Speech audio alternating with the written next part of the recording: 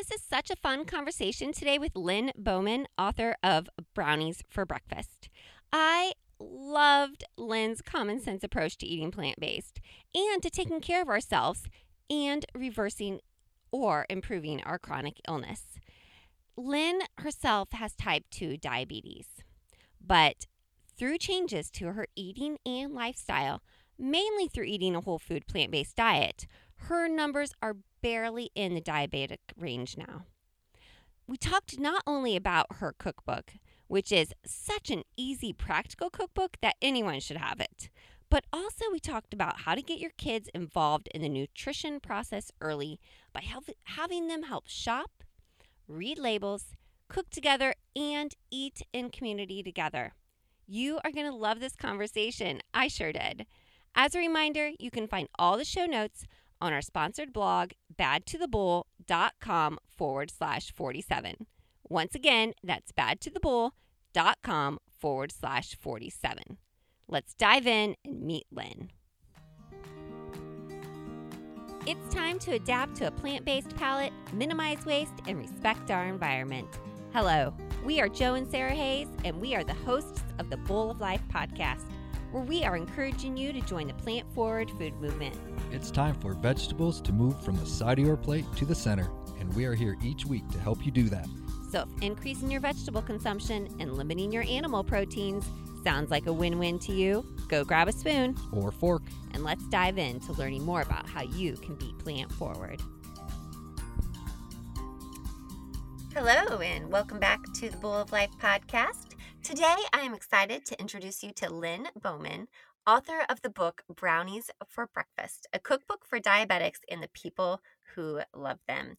And Lynn, I won't give away too much of her story here, but we've just had so much fun chatting before I hit record on this podcast. And she's so wise. And even today, after she took matters into her own hand and kind of changed her diet and all of that, 30 years later from her diagnosis, her numbers are barely in the diabetic range, if at all, right? So we're going to talk about her book. We're going to talk about her journey. And I just love conversations like this and connecting with amazing people. So let's dive in and meet Lynn. Hi, I am so happy to be here. And I love the way you introduced it, Sarah. Thank you. Because I wanted the book to be a conversation. I really wanted people to, feel comfortable inside the pages and see themselves inside the pages. And it is really super easy recipes, most of them. And it's about half story and about half recipes. And I was hoping that someone would be able to get all the way through or open it up anywhere and go, what's this? And I'm also proud that it's a recipe book with actually pictures of dogs and a weasel in it. So, Oh, a weasel. yeah, I think this may be the only cookbook ever to have a picture of a weasel in it, just so you know. Well, there's got to be a story there. I can't let this pass by without asking you why is there a picture of the weasel in the book? Well, because one of my subheads is I almost weaseled on writing the book. It was going to be a big deal to write the book. And my daughter, who is a she is a nurse practitioner, begged me to write the book because her specialty is gerontology. And I tell the story in the book of how she was tending to an older guy, and she said, "Ma, he's a vet, and he's about your age, and he's about to lose his leg." And I told him about your book. I told him you were writing a book with great, yummy food, simple for diabetics. And he said, "Tell your mom to write the book. Write that book." I wish she had written that book for me. So in a way, I'm writing it for him, and I'm writing it for my daughter, and I'm writing it for all of y'all because nobody wants to have any kind of a chronic disease. And, diabetes is largely preventable. Yeah. Type 1 is not particularly preventable. They're making research, along those lines. And there are some culprits that have been found in youth diabetes. Mm. Milk is a suspect, by the way. Oh, interesting. Yeah. But the purpose for the book is to help all of us avoid having chronic disease. And something like 80% of the chronic disease in this country is avoidable, is preventable. Mm. You just need to eat well and sleep well and do a little bit of exercise, not too hard. Right. So Right. Why do we just, make it so confusing, right? Why don't we follow yeah. that then? Yeah, and it's all right in the book. I tell you about all of it. So, and I brought up sleep just then, which to me is fascinating when you look at the relationship between sleep and diet. A lot of people don't really make that connection that you cannot sleep well if you don't eat well. And you can't, and there's research behind this, and I cite all of it. You can't eat well if you don't sleep well. So it works both ways. And you can only heal when you are in deep sleep. Yes, So, yes. I think I was just listening to, and I'm sure you're familiar with that book, How Not to Die. oh, I love the book. Yeah. Yes, And yes, and he talks a lot about that, about how your body repairs itself at yes, yeah, night during yeah. the sleep cycle. And in fact, the author of that book, Dr. Michael Greger, is one of the guys who really pushed me along in this journey because I had the book about, I don't know, a third, a half written. And I suddenly got a notion that I had to go to this conference in Oakland, California called the Plantricians Conference, which was a gathering of MDs, docs from all over the world who believed in healing with food. Mm, And as a result, were kind of on the outer fringes of the medical community, but respected surgeons and every stripe of doctor.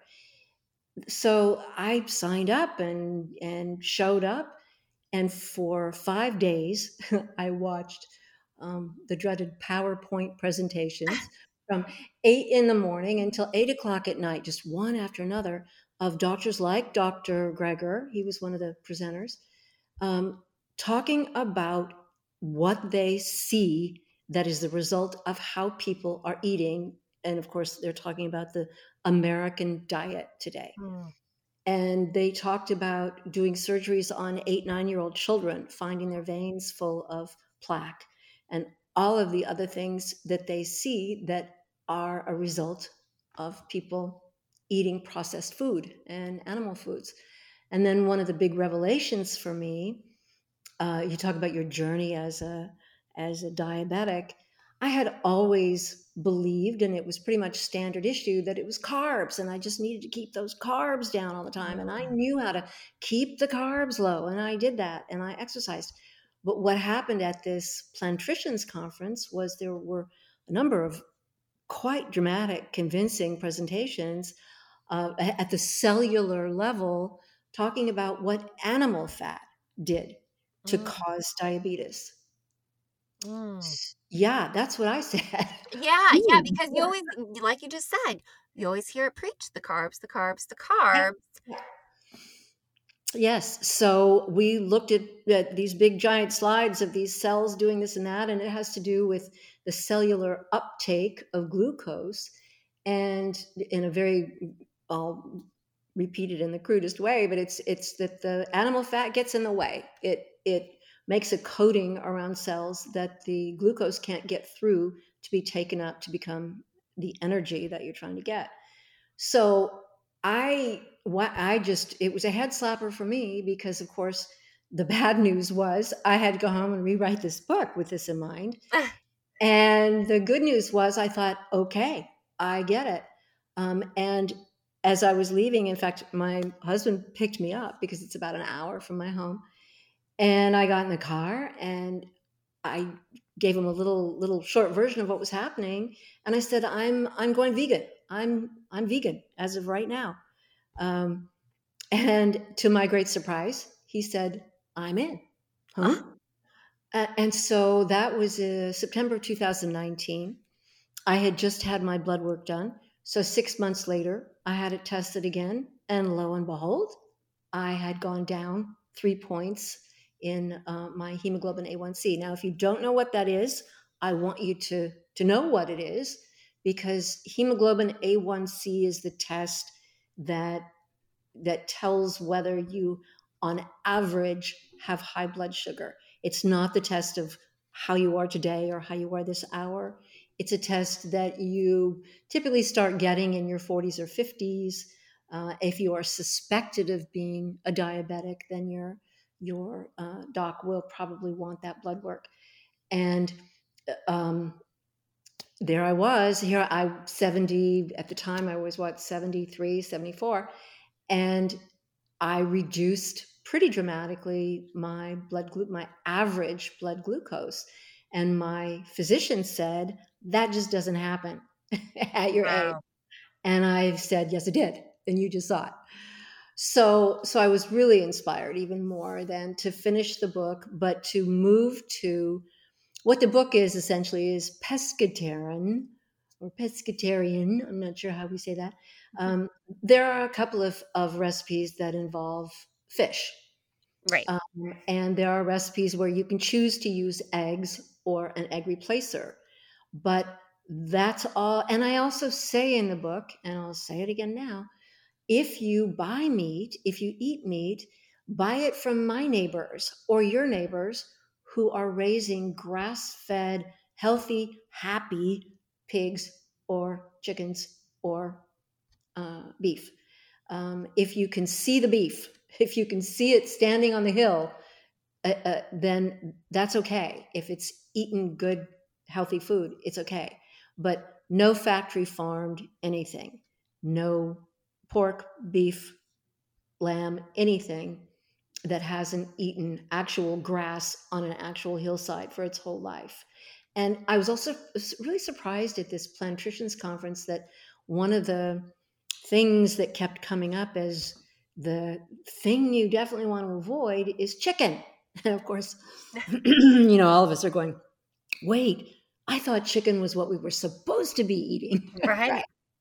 But no, because of the way they're raised and the antibiotics that they get and the other things that go into their little feathery systems, no, no chicken either. So, yeah, right. Right. Yes, And it's like reversing the script of everything we've yes, been taught, And I yeah, feel like this goes for other chronic diseases as well. I've had someone on the podcast as well who reversed her heart disease um by going plant-based, and doctors had told her, well, just eat your chicken, eat your oils, and then she's like, and then she came across some other studies out there, and she's like, but wait a second, other people are reversing their heart disease by doing the exact opposite of that. And I was already doing that, and you're telling me I'm going to have to go on some drugs, and I don't want to do that. yeah, no.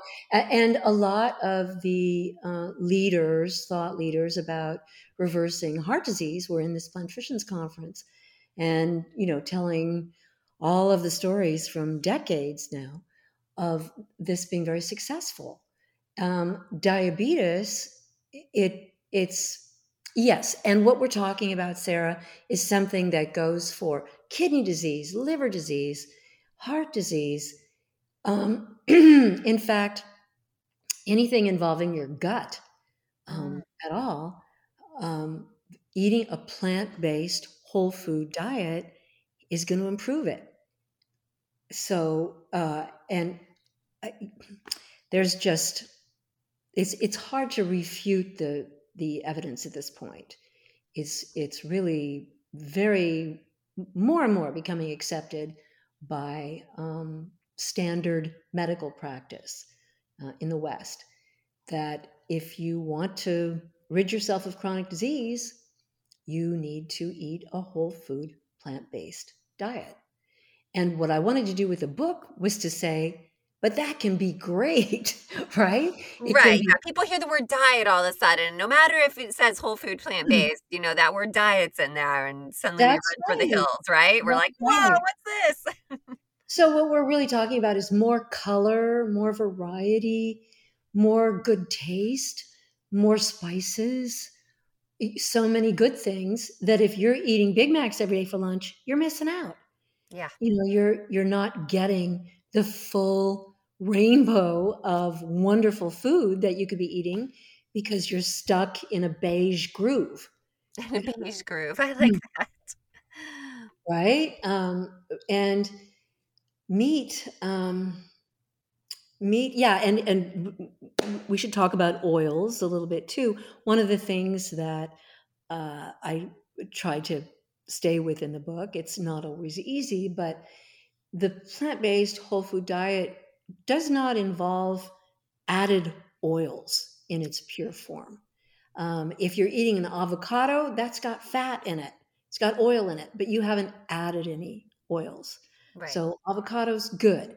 If you're sloshing coconut oil on something or pouring any kind of olive oil on something, that's added oil. So yeah, I use a little olive oil, and I use a little coconut oil, but for the most part, it needs to be minimal in order to keep your program, you know, going straight ahead. And part of any chronic disease is keeping your weight in a certain range. That's just the way it is. And so you have to sort of watch overall calories and sort of watch your oils. But in the book, what I actually put nutritional values on each of the recipes so that you'd have them. Mm. But one of the things I talk about is I don't want you counting, all these things if you don't have to. People who are on dialysis or have a kidney disease are advised to watch their potassium, for example, very carefully. Okay. So those values are in the book, and there are a couple of other key values that are in there. Your carbs are in there, but I am definitely not somebody who thinks that you should be counting stuff at every meal. I don't want you counting anything. Yeah, At there every, it just adds to your stress, right? yeah, I want you to enjoy every meal. Well, and that's the Really. nice thing about a plant-based diet as well. Unless you're specifically looking maybe for that potassium or something, key kind of mineral nutrient. Right. You really don't have to worry about that calorie count. No, you don't. That's true. Because, well, and can we talk about another really, really delicate subject? Are you Yeah, ready? Are you I ready? love it. Sugar. Sugar. Let's talk Oh, about yes, sugar. that's huge. Because the more I go along this path of doing the research and writing around healthy eating, I want everybody to not just cut it down. I want you to quit. I want you to just get rid of it. Gone. No more. And one of the things that I think people will find encouraging and exciting about my book and maybe some others is that there are now sugar substitutes that are really good. They're really good. And so and the title of the book, Brownies for Breakfast. That's I want brownies for breakfast. everybody who doesn't want brownies for breakfast. And there are also donut recipes, there are pie recipes, there are cake recipes, because that's a cheap, tacky way for me to get y'all interested in eating healthy, good food. Because my brownies, I guarantee you, if you will make these brownies and pass them out to your friends, have a taste test at your family table, and see if anybody is going to go, no, no. They're really wonderful, but they're also full of nutrition. There's no sugar, there's no flour, there's no added oil. They are full of a vegetable. Mm. Want to Yes. know? Want to know about Zucchini or black beans? Mm. Okay, my brownies are made from nut butter. Either I use cashew sometimes in the book. The recipe is almond butter Ooh. and pumpkin. Ooh, I love that. I've not heard of that combination in a It's fabulous, and you would not know that pumpkin was in there. I love pumpkin, but pumpkin has this magic quality of substituting for both oil and flour. yeah. And so, and the brownies have a little cinnamon in them, lots of cocoa, And what else? Hardly anything else. So simple. You throw eggs or egg substitute. You throw it in a bowl. You mix it up. You put it in the brownie pan. But when you look at the nutritional profile, it's lots of protein. It's vitamin A. It's everything that wonderful that pumpkin brings to the party. Yeah, lots of fiber. Lots of fiber, and the nuts, lots of fiber. And so it's not, I mean, it's a dessert, but if you gave it to your kids for breakfast, you'd be a super parent because you're giving them great food. And, or if you gave it to a senior that you loved who had been drinking Ensure you, um, to keep their, I mean, it's good for everybody. It's just good food. Right. So, And it goes back to, too, as well, is it's made with whole foods. It's not, right. the Ensure, which you're quite not sure where the ingredients really came Yeah. from. Yeah, yeah. So this is made out of real food. Oh, and what I left out was the sweetener. The sweetener is monk fruit. Yes, I've heard a lot about monk fruit. I Yeah. haven't cooked with it much, though. Well, they are now making great powdered or granulated sweeteners out of monk fruit, and sometimes it's mixed with xylitol, which is a crummy name, but it's a good sweetener. I also use chicory root, but monk fruit is just a fruit. It's a ground up Mm. fruit. And it does not has 0 calories, does not spike blood sugar in any way, nor does xylitol. And so you get brownies. You can eat a couple of brownies or 3 brownies, and it's just all good food. Another point that I love talking about that a lot of people don't seem to know is that if you eat nutrient dense foods, for example, my brownies, you can only eat so much, and then your stomach goes, "Okay, thanks, we're good." That's so true. You're full. You've had food. If you eat a bag of Doritos, you're going to eat to the bottom of the bag Yeah. because they're actually engineered to keep you hungry. Yeah. You and almost every food that you eat that comes on a shelf in a grocery store in a bag that has a bunch of ingredients that you can't pronounce, they're actually designed for what they call craveability. It is a thing that engineers and biochemists do in a lab to make you keep eating that stuff. They get paid a lot to do that because then you can't eat just one, right? Truly. Right. Yeah, I know. And it's crazy to think that, right? Like, what? Like, oh my gosh. Yeah. So when you have that bag of potato chips or Oreos or whatever they are, one of those is laughable, right? Three is like, "Pfft, I'm just getting started here." Right. And So then you'll get to the bottom of it. And as my dad would say, I can't believe I ate the whole thing. that's exactly right. And we think it's funny, but I think it helps us kind of recenter around this if you realize that somebody designed those so that you would make yourself ill, which is what you're doing when you eat them. Which, whoa, yeah. Oh, man. I But know. I I know, mean, right? It's just crazy to think about. But then, yeah, it's not Whole Foods, right? It's not Whole Foods. And it's not even food in a lot yeah, of ways yeah. when you think about it. It's not. One of the things that I have in the book that I think people might not stop and really stare at it. I don't know, but it's a 2-page spread, and on the left I have the list of I have a picture of my one of my fabulous donuts, and there is a list of the ingredients that it takes to make that donut, which is like 5 or 6 things, and So they're things simple. that they're it's pumpkin and the things we've been talking about. Then on the right, the whole page is the ingredients of a certain donut maker that you may drive through in the morning to get your coffee on a donut. And the ingredients in that, and I use the example of a red velvet donut, the ingredients take the whole page in very small type, Oh, the whole page. And it includes red dye number 3 and red dye number 9 and all these other things that are actually banned in a lot of European countries, right? But you're eating them all the time in commercially made donuts. Um, and I think people just don't, you think, well, it's a donut, right? Right. So it's got some flour and some, I don't know, it's fried. Yeah, I know it's not too good. But does anybody really stop and think about what the heck is in that donut? And yet that's No. breakfast. That's Yeah. breakfast for people, Right, right? yeah. Oh, and it's just, yeah. And I think you made a good point too. Like some of the stuff that's used in our food is banned in other countries. It's like, You whoa, bet. America, come on. Yep, yep.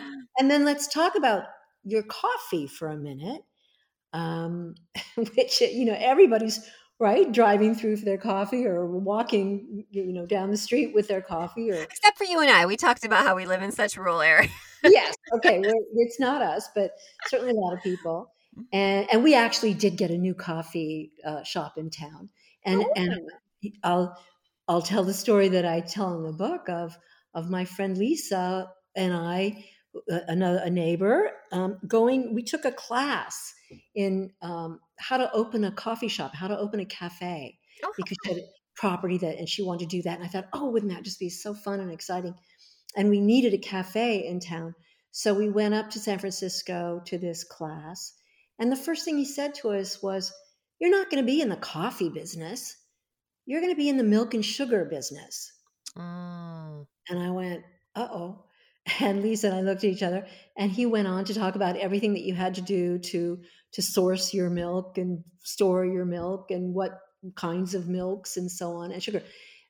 And when you think about it, when people drink coffee, I mean, who besides me drinks black coffee? I mean, anytime I go anywhere, the big cities and even the small cities, and go into a Starbucks or something to get a coffee, the first thing is, you want it black? Yes, please.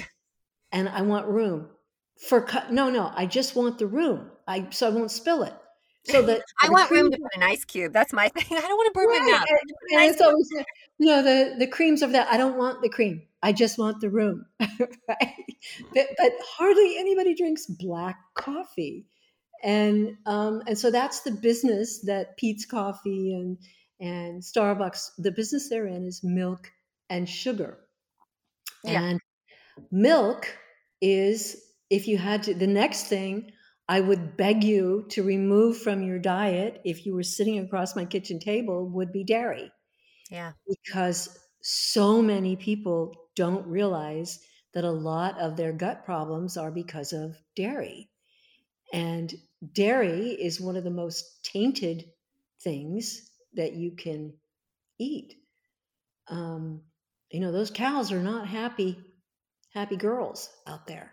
Yeah, no, no, I agree. I mean, and for me, actually, it's kind of what led me on my plant-based journey to start with. Well, some inflammation issues as well, but I had bad sinus issues, and people don't usually equate that to dairy. But once I cut out dairy, you know what improved? My sinuses. Yeah, it's directly and most of us who've raised kids too, sooner or later, some kind medical is going to say to you, just quit the milk. Because if you have a child who has, or if you have a child who it just has a bad cold, it's like, okay, take them off dairy for a bit.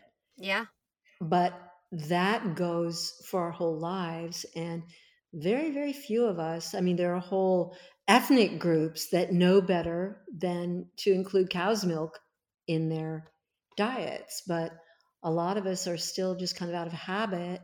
And of course, if you say to someone, okay, I'm going to take your ice cream away forever, right? Mm. um, that's a hard thing for people. Oh You yeah, people. Yeah. The thing that I'm eating that is all sugar and dairy, that thing, you want to take it away? Yeah, I want to take that away. Um, but the good news is, and there is one recipe in the book, that is, we call it berry good gelato. It is so easy to make in your little mini food processor in 5 minutes. it with 3 or 4 ingredients out of your freezer and your fridge, and boom, you have the most wonderful frozen dessert that is also really good for you. Mm. So, I mean, not just sugar free, not just dairy, but really, really adding nutrition to your diet. So you can do it. Yeah, I love that. And I love how you keep mentioning that in your cookbook, The Brownies for Breakfast, the ingredients are simple because I think for a lot of times people think, okay, well, I want to change my diet. Oh man, I'm gonna have to buy all the special stuff. No, Right? Yeah. but the in the beginning of the book, I do have a list of the stuff that I want to. If you check your pantry, you have these things, and your equipment, you might need these things, but it's nothing you can't buy in a thrift store.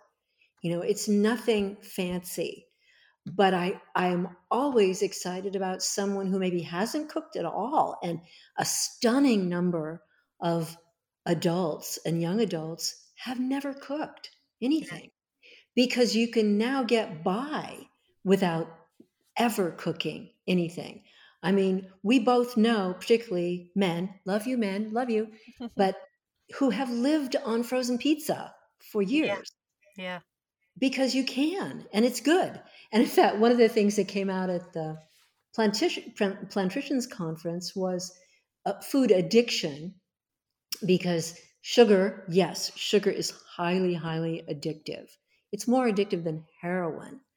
Mm. But another food that rated as the most addictive of prepared foods, you can guess this already, I'll bet. Guess what? Pizza. Mm. Totally Mhm. addictive. Uh, Yes, the fat content, the cheese content, right? That's why and, they call and it sometimes cheese addiction. well, and the crust is made out of highly processed white flour, Yeah. which, if and I'm talking to an audience that is a lot of diabetics know what a glycemic index is, and that is an index of how quickly a food gets into your bloodstream as glucose. Mm. And there are a lot of food. You think of sugar as being highly, yes, it is, it's high on the glycemic index, but what's higher than sugar is white rice and processed white flour. Mm. These things react in your system as if you were eating sugar. So it's not just carbs, it's the quality of the carbs that you're eating. Such a If good point there. Yeah, if you're eating carbs that come with some healthy fats and some fiber, it's not a carb is not a carb. If you're eating whole food, you're not mainlining, high glycemic, sugary stuff. If you're eating whole food, you're eating fiber along with all of the other stuff. So your system Yeah. receives it in a different way.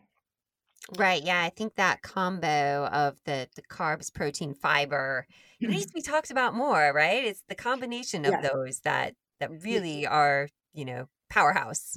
But you also don't need to be sitting down with a book going, okay, what's the percentage Right. of fiber, and how many grams exactly of, if you're eating spinach and you're also eating some tofu, you're fine. You don't need to figure out how much spinach together with how much tofu. Just throw it in the blender and go. Right. Um, Yeah. Let's not overcomplicate it. And I think that's what yeah, happens, right? Like yeah, people overcomplicate it and then it gets confusing. And then it's like, well, it's too hard to do then at that point if yes, I'm yeah. overcomplicating it. Yeah. So if you're starting down this path, you will find yourself probably scratching your head at a certain point, going, "Wait a minute, peas are high protein?" Yes, they have carbs, but peas, frozen peas particularly, are one of those lovely things that you can have in your freezer, that you pull out and pour a few in the blender in your smoothie, and you've made it a high protein, high nutrition meal. Yeah. And people go, wait, you mean like frozen pea? Yeah, frozen peas, just good old frozen peas. And then people want to know, well, don't foods lose their nutrition when you freeze them? No, they don't. They actually have more nutrition than food that's been sitting on a shelf, Yeah. fresh food that's been sitting on a shelf. So if you're playing, and so if you're, again, you're going down this path of whole food, plant based, it's not having a fridge jam packed with green stuff from the farmer's market, which, I'm for it. Get green stuff, go to the farmer's market, but you can also survive very nicely on bags of frozen blueberries and blackberries and spinach and green peas. Which are very much economical as well. It doesn't have to get, I No, mean, you can buy a bag of broccoli at the store that's frozen for a dollar, that's about, right. or maybe a little more than a dollar, depending on where you live. But No, thank you. Thank you for bringing that up because people do think, but, and I love salmon. I really like salmon and I have a great salmon recipe in the book. But I'm with all of y'all who have been to the market and stood over the counter and gone, wait, what? How much per pound? What? And I don't buy meat anymore, and so I don't really know what meat costs, but I do know it's more than it was 2 years ago. I know that it's a lot. And so yeah, when I think the COVID pandemic has raised the prices on that too, just with shipping being higher and everything as well. It's I pretty up think there nowadays. yeah. But you don't need to have it in your diet to eat beautifully. So if you want to eat more economically, another one, I've got a lentil recipe, a lot of bean stuff in here. Beans, they're cheap and they're fabulous. They're such good food. If you know just a few little tricks about how to prepare them, it's not a big deal. Oh So, yeah, so true. yeah. And fruits in season. If you can possibly manage to eat fruit that is on the trees and then you take it off the tree and eat it, that's the best kind. And I love that people are, I think, getting interested again in little gardens, little victory gardens in pots and turning their front yards into vegetable gardens instead of and fruit gardens instead of lawns, because lawns, I'm sorry, I hope I'm not hurting anybody's feelings here, but lawns are dumb. They don't make any sense. They take a lot of time and effort to keep up. Now you're in an area, you're in a part of the country where grass just grows wonderfully. And Yeah, that's true. The Midwest is known for that. Midwest, yeah, kind of northern Midwest. right. But in California, if you've got a beautiful lawn, it's because a lot of gophers have given their lives for it, and a lot of insects have given their lives for it. And, it involves chemicals and a lot of water and a lot of stuff. Well, you could have a beautiful vegetable garden instead, or native plants. So there's a lot of that going on. There's still some resistance because in certain housing developments, I guess it's not okay. You have to have a lawn. You can't have a garden, a vegetable garden in your front yard. Oh, yeah, HOAs and Yeah, rules and all stuff. that, all that, all that. That's a So that's a different conversation. yeah, it is. It's and I'd love to come back for that one too. But yeah. Oh man. So eating great, it can be actually easier maybe than what you're doing. And it doesn't have to be expensive for sure. Monk fruit is not totally inexpensive, um, but you have to kind of weigh it all against how much you spend on crappy food, junk food. Right. Yeah, and that's not cheap either, you know? I No, mean, I it's think all not. of us have noticed how everything at the store has gone up in price. So really, yeah, like you said, are you going to be feeding yourself with the good foods that's going to result in better health, or the bad foods, which, it's going to cost you more in the end. Well, and I'm exaggerating just a little bit, but I like to say if you did what I suggest to you in the book, and the books are not inexpensive now. You can download it inexpensively. You can get a paperback for I think it's 29, and the hardback is 39. And I hate that it needs to be that expensive, but pay me now or pay later in health costs, in Right. medical costs. I mean, how much does insulin cost? How much does metformin cost?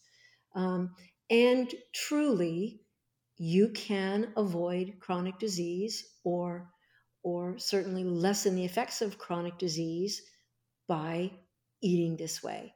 And you asked very sweetly at the beginning of this about my backstory, and the real driver behind writing the book was that my mother had chronic disease, and she died when I was 18. Mm, And you don't even realize if you lose a parent when you're young like that, how that affects your life. It's obviously it's major, but what I realized was that there's a huge economic price that a family pays. It can destroy a family to have a family member that is chronically ill. mm, And of course, kids lose parents, parents lose kids. But I I decided that if I could help anybody avoid that, if I could help anybody and myself stay upright, stay healthy. I have 3 kids. I stayed, I was a single mom, so I managed to keep myself alive for all of that. And you can do it by eating smart. You can do it on a whole food, plant based way of eating. It's yeah. not a diet, it's just good sense. Right. No, I totally agree with you. It's kind of going back, and I joke with people a lot, like, hey, there's a reason, like if your mom or some adult always said to you, like, hey, make sure you're eating your fruits and veggies. Yeah, Like, there is a they might not reason. have known why they were saying that, but there's reasons why, because it's what's good for you. Well, and it's a tough row to hoe in this country because for the last 70 years, and particularly the last 50 years, we've been kind of sold this bill of goods by a lot of very successful marketing campaigns. I mean, there are still people who think that soda pop is okay, that it's just our American heritage to have an RC cola or a Coca Cola, as they said in the South.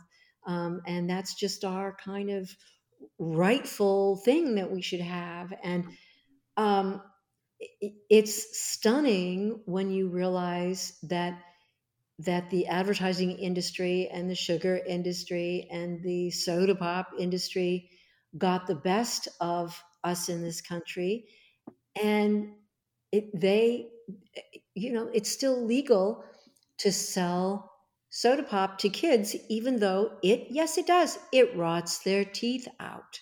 Yeah. Mm. And but it's legal, it's okay, and a lot of people think it's just fine.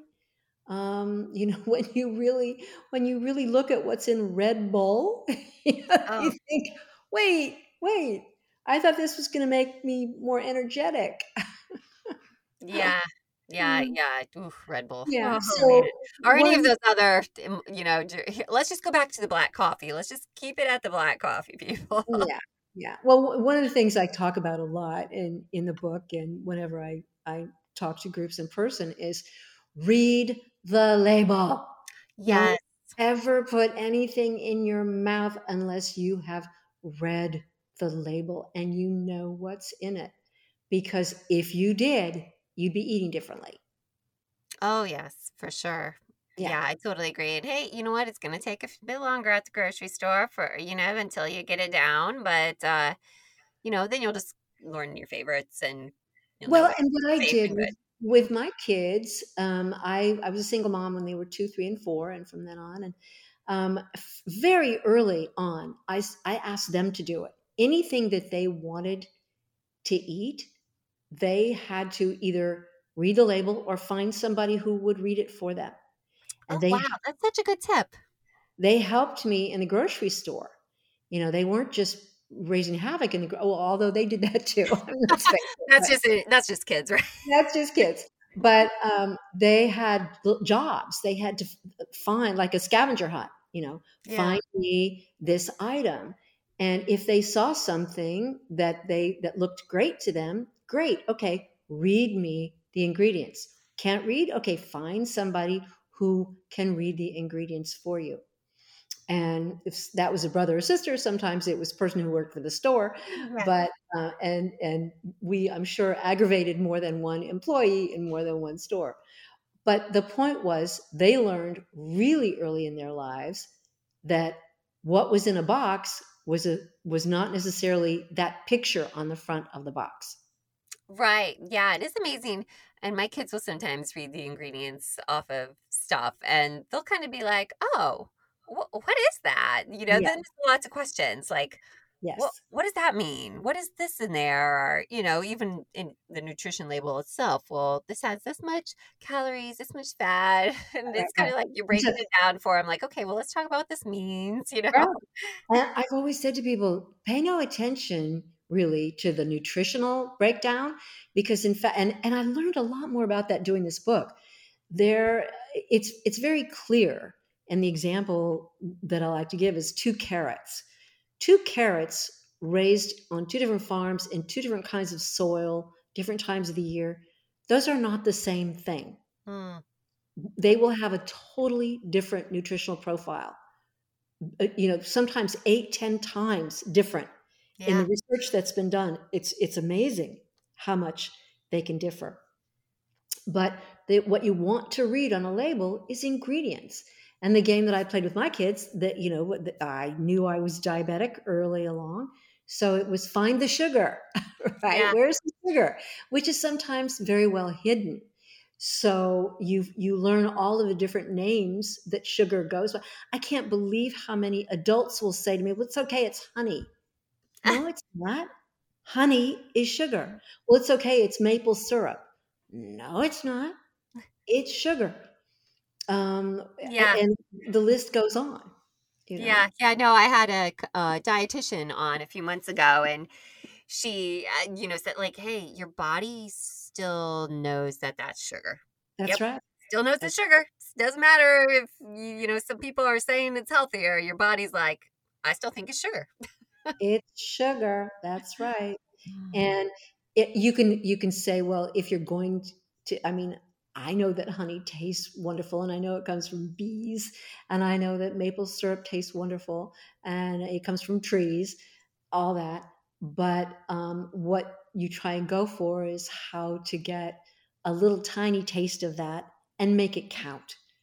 Yeah, The problem with processed junky foods is you're getting big doses of sugar and you don't even know you're eating it. right. Yeah, then kind of your taste buds get really used to that as well. Yeah. Do you have some tips in the book as well as kind of like because it is a little bit of a process of kind of when you start to use less sugar, your taste kind of starts to change after a while, but it can be a little bit of a shock at first. Um, what I find with the sweeteners that I'm suggesting, everybody's taste buds are different. That's Yeah. quite true. And one of the sweeteners, particularly xylitol, can have a slightly cooling effect on some people's tongues. It's not a bad aftertaste. It's not, but if you test it on them, they'll say, "Oh, I feel this kind of cooling." What is absolutely true in all the research, at least, is that your saliva does change. You can measure a change. And so it is true, as crazy as it sounds, that you could get to the point where you actually crave arugula or broccoli. Yeah. That those are the things that you want to eat because that's what sounds good to you, because you have chemically changed what's going on in your body. So and I'm an example of, so I don't like sugar, and I can't eat sugary things because they give me a bad aftertaste and they make me thirsty. I don't Mm, like them, and they don't even look appetizing to me because I know what they are. So right. I'm okay. I'm perfectly okay, but I've been at this a long time. But I do think anyone starting on the path will be surprised. I mean, people are surprised at the book. It's like, oh, you mean I can have uh, lemon curd that yes, you can have these wonderful pumpkin pie. Yes, you can have really lovely sweets with no sugar. Yeah. And if we did blind tests, you would not know it didn't have sugar in it. Although if you ate it long enough, like I have, then it would taste better to you actually than sugar. That's so interesting. Your saliva is the one that changes. It Oh, does that's chemically change, absolutely. And our habits, all of us, it's what we do every day is habit. yeah. And if you really take a hard look at what you're eating every day, how you're eating it, and that point, how you're eating, I want you to sit and eat. And I want you to sit and eat, if possible, with somebody. It isn't always possible, and you don't always want that. But eating isn't meant to be stuffing something down standing at the sink. It's not meant to be in your lap in your car. That's not eating. Right. Yeah. Yeah. No, I totally agree. We try to sit around the table as much as we can or sit out on the deck in the summer. And, I mean, it happens sometimes when you've got kids and activities and such. But I think, like you said, there is that brings a lot more mindful, I think, to your eating when you're with people and you're doing the community, around the table. Yeah. And it doesn't have to be a deal, it doesn't have to be anything fancy. But I would love for people to just give a little more thought to how they're eating, Yeah. because your calories, whatever they're made of, matter more if they're eaten in communion, with people. Um, and those of us who have families, you and your children, there is so much that happens at the table that is not food. It's not about food. Right. And I don't want us as a culture, no matter what subculture you're talking about, but whether you're living out on the mesa in Arizona or up in Michigan or out on the beach in California, I don't want any of us to miss what happens at the table with people that we care about. Yeah. Um, Yeah, now that I think about it, and it's like, you know what? The kids have it right. My kids are so into when they have friends over. Do they get to stay for dinner? Do they get to stay? I mean, it's like the number one question of the day. Like, do they get to stay and eat with us? It's like they love that. They love that. And I don't know what we happened as we got do. to adults where we're suddenly not doing that anymore. It's huge. And I'm going to be real granny here, but I talk about it in the book. I want kids who are barely walking to be carrying stuff to the dishwasher. I want kids to feel like they are an integral part of putting food on the table, of choosing food, of making food, of sharing food. All of that is kids' business, It's Yeah. a whole family getting together to do it. It's kind of gotten to the point where mom is the one who gets to make herself absolutely nuts in the kitchen trying to do things while the kids are at Mandarin or at soccer or here or there doing something in their room. That's I, that's not what I want for my family. I want food to be a thing that we share. Mhm. And sharing food means you're sharing in the preparation of the food and you're sharing in cleaning it up Mm. afterwards and growing it if possible. Kids love to grow food. They love it. And they will eat what they have grown and or prepared. Yes, So yes. My husband, my husband, what was it a while back? I never knew this about him. He's like, yeah, I used to eat raw potatoes from our garden, and I'm like, whoa, that might be a little too much. I don't know if I need to know that, honey. yeah, I'm like, but I don't think many people eat the raw potatoes, but that's good, huh? well, but that's a perfect example of what happens when kids get engaged with food. They need to see what it looks like when it's in the dirt, Right. right? When it's under the dirt, what happens, and it's a root, and all those things that create curiosity and interest and taste. Um, Yeah, it's all good, and making mistakes, having big fails in the kitchen is huge. It's a great way to learn, Definitely. and we've all all cleaned up the results of those fails, but that's all right. That's how you learn.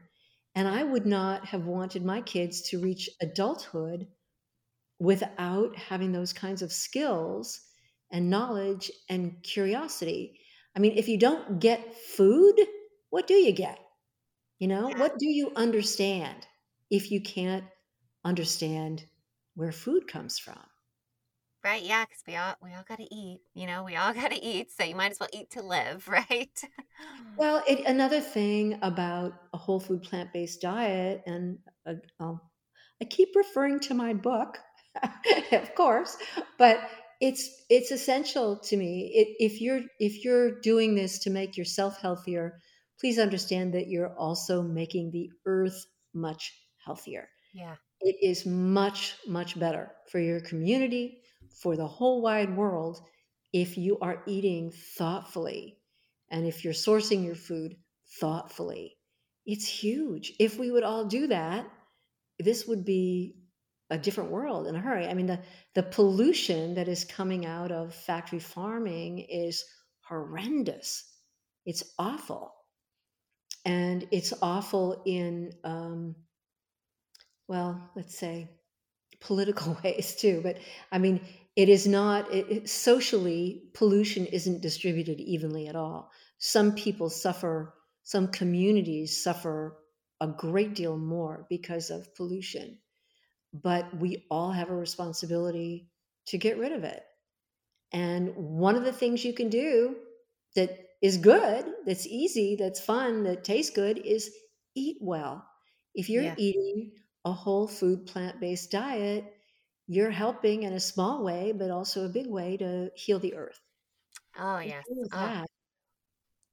I love that. And I love everything you are talking about and mention in the book. And, I think I read that one review on your book just said, hey, this just all just makes sense. It's just common sense. And, It is.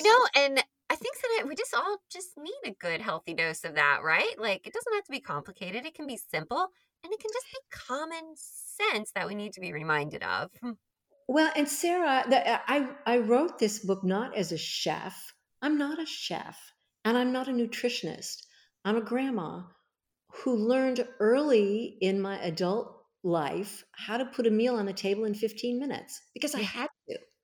I had to. I had a career. I had 3 kids. I was the breadwinner.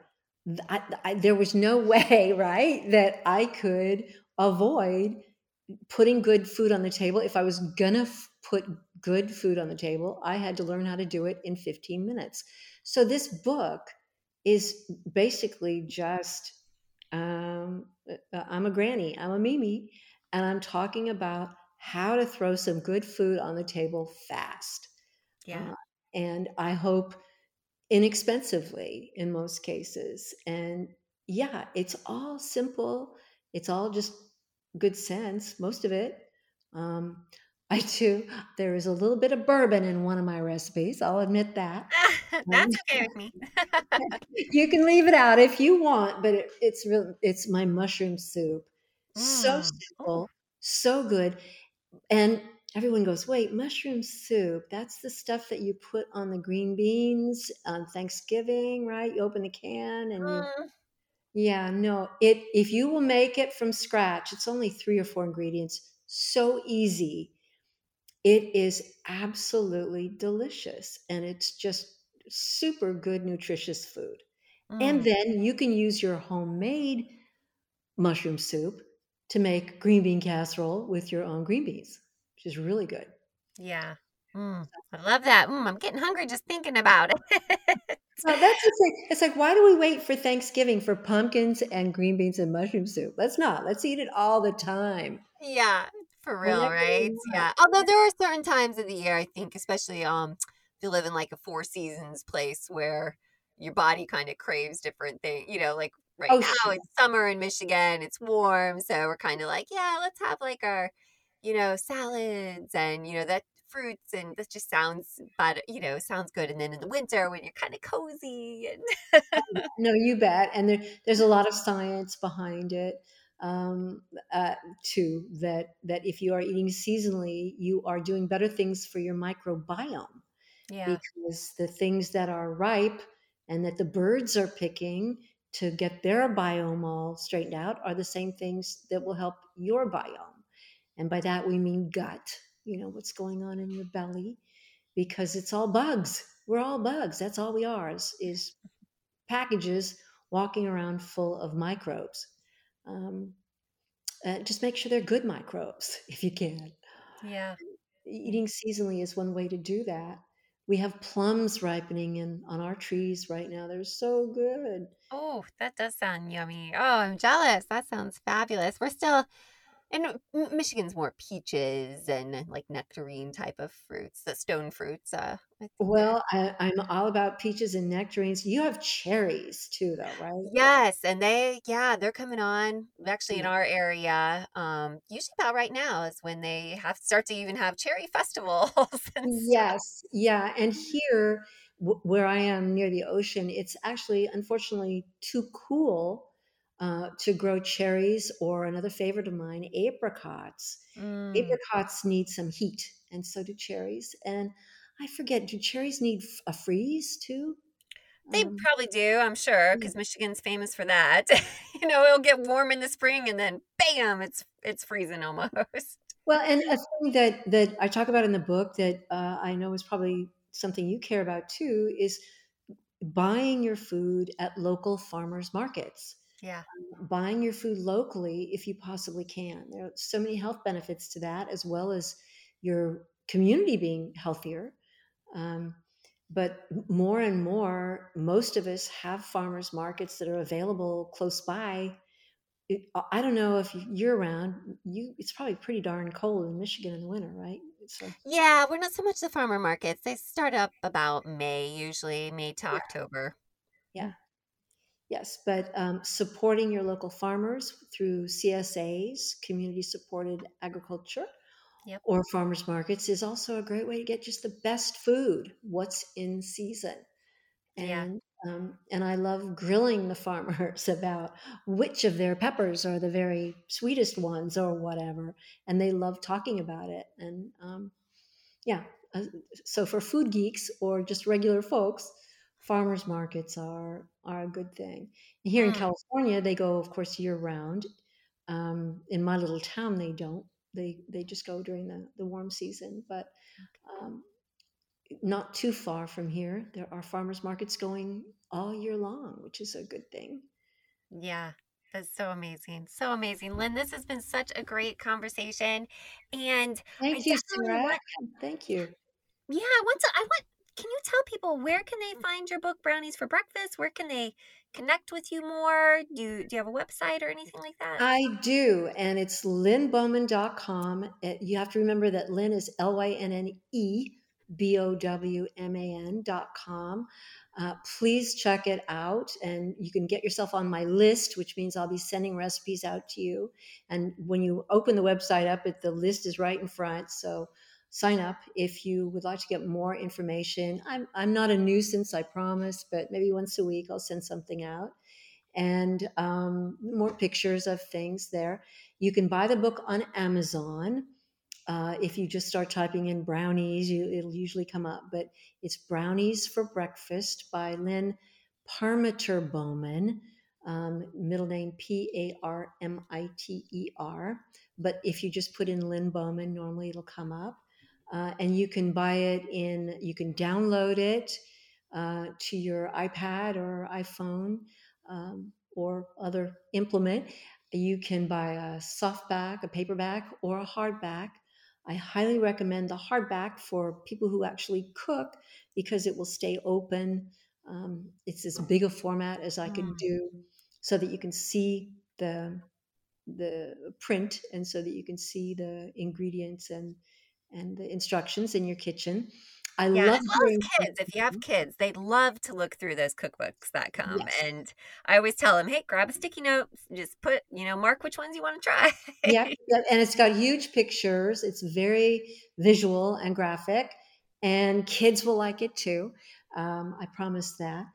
And you can find me on Facebook or on Instagram. I love hearing from people who are making recipes and sending pictures or posting pictures on Instagram or on Facebook so I can see what you're doing. Love taking questions from people about this. It's a mission for me. I am, trust me, making nothing from the book because on Amazon you don't. It all goes to Mr. Bezos, not to me. But it's a convenient way, certainly, to get the book. And if you have any difficulty, please just look me up online, lynnebowman.com, LYNNEBOWMAN. I am happy to hear from people who are interested. Happy. That is so awesome. And your social media, is that at Lynn Bowman as well? Uh huh. Yep. Awesome. Awesome. Well, we will definitely link all of that in the show notes. You are such a wealth of knowledge. So thank you for writing the book. Thank you for just spreading the information about, how, whether you're living with chronic disease or not, you just want to start embarking on a more whole foods diet, how much it can greatly just improve your life and your health, and to just love all the common practical information that you've shared with us today. So Thank you, Sarah. And thank you for being part of the mission here. I think a lot of us have to get together to make this happen. And so I stand shoulder to shoulder with you. oh, well, thank you so much. This has been so fun. Thank you. Anytime, let me know. I'm happy to come and ask and answer questions. If your listeners have questions that you'd like to talk to, just give me a buzz and we'll do it again. Thanks. Awesome. It's been fun. Wow, wasn't Lynn such a great conversationalist? And she was such a wealth of knowledge. I could have kept talking to her for hours about plant based eating, about kids, and about getting them to help in the kitchen, and also just encouraging others in their own plant forward lifestyle changes. Her book, Brownies for Breakfast, not only has some amazing recipes, but I love that they are simple too. It doesn't have to be hard. Plant based eating doesn't have to be complicated. I love that authors and educators like Lynn are showing us the way. If you want to learn more about Lynn and connect with her, head over to our sponsored blog, badtothebull.com/47. Once again, that's badtothebull.com/47. Thanks for listening.